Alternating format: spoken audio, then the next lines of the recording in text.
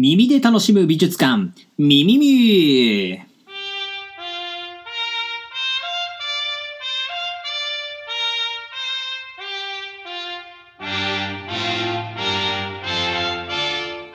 どうも、ずらし旅のスペシャリスト、20代の美術史家、エミール松永です。この番組は日本美術、そして日本文化に親しんでいただくためにお送りする耳から楽しむ全く新しいアートコンテンツです。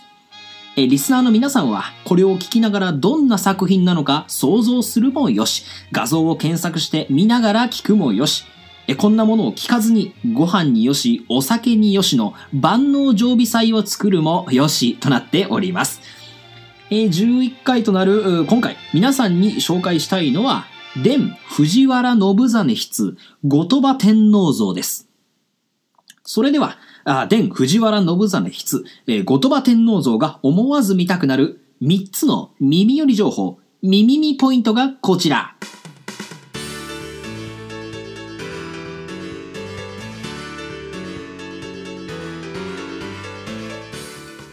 耳ミの1位、元祖似顔絵、君は似絵を知っているか。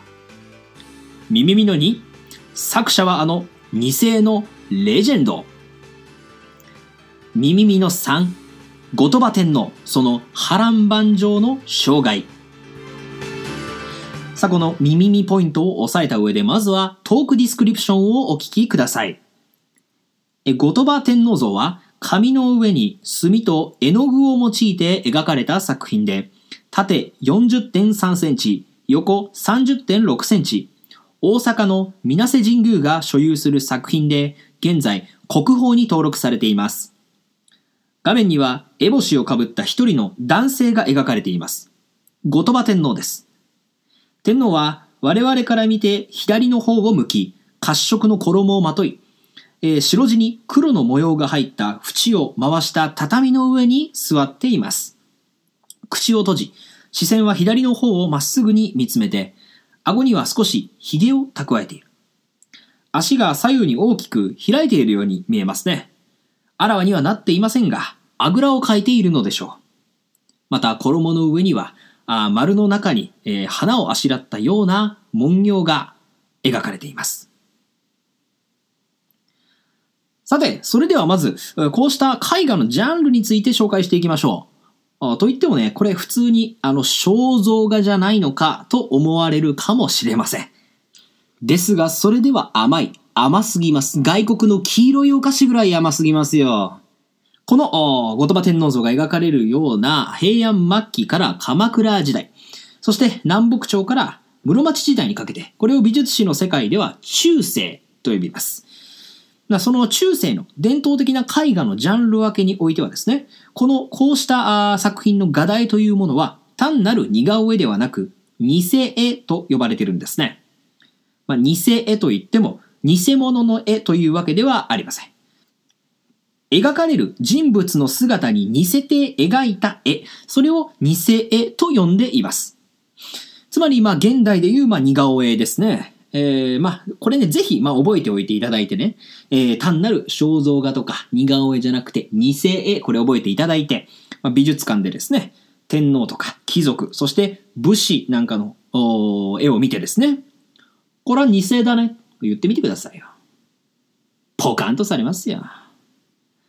さて、この後鳥羽天皇像の作者とされているのは藤原信実です。彼自身藤原北家という名門の貴族だったんですけれども、この似絵を多く手掛けて、しかも大変上手であったと、似絵の名手としてよく知られています。鎌倉時代のカリカチュアジャパンということですね。信実は似絵の作者としてあまりに有名なために、中世に描かれた多くの似絵が伝信実筆という伝承を持っています。この伝何々という伝承、これは誰々の作品と言われているということなんですね。ちょっと脱線しますけれども、例えば伝丸山応挙、伝伊藤若冲、伝記グルーブ、伝パグミインク、そんな作品皆さんね、耳にすることがあるかと思いますが、この伝という文字はですね、2つの意味がある。一つはですね、誰々の作品とは言われているんだけれども、決め手となる証拠がないというパターンです。もう一つは、誰々の作品として伝わってきてはいるんだけれども、ちょっと、それは認められないぞというパターンなんですね。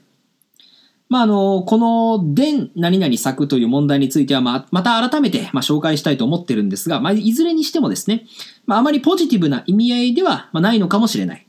とはいえですね、誰々筆という伝承を信じて、後の世の中で重んじられてきた作品も少なくありませんので、無意味では決してないんですね。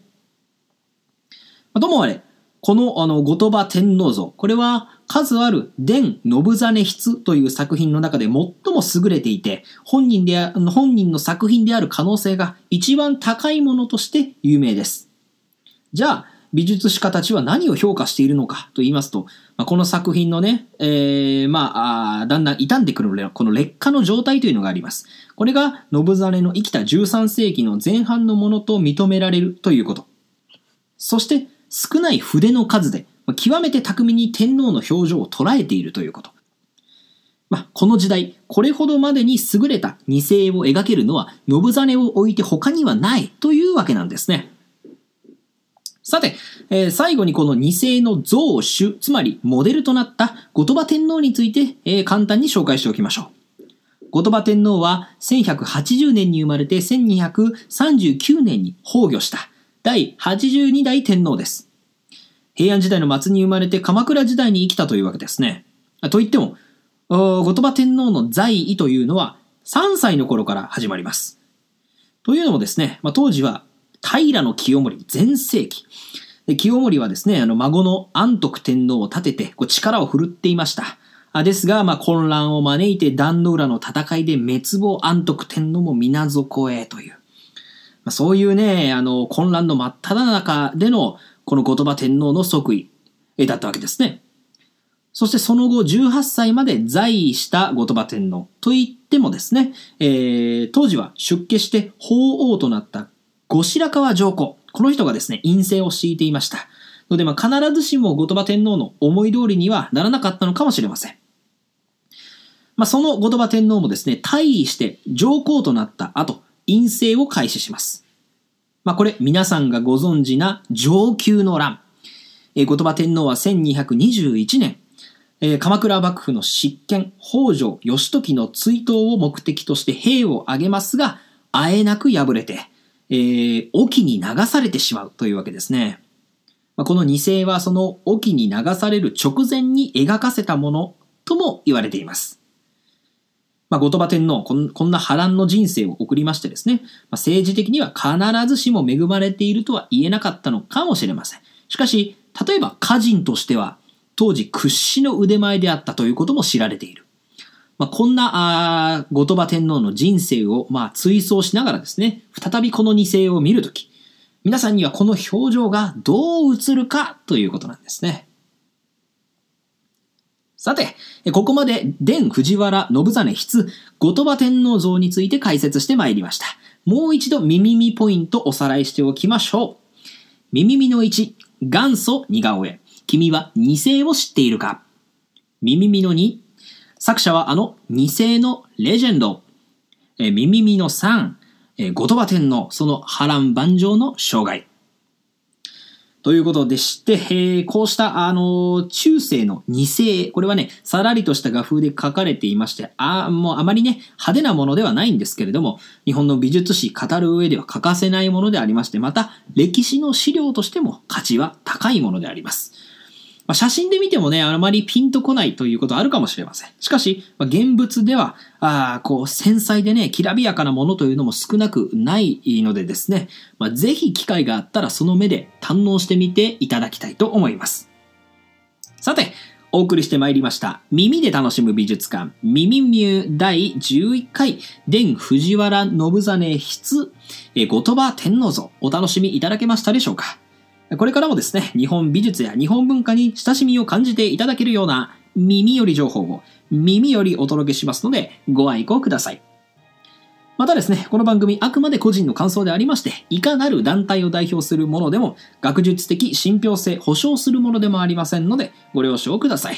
それではまた次回お会いいたしましょう。バイバイ。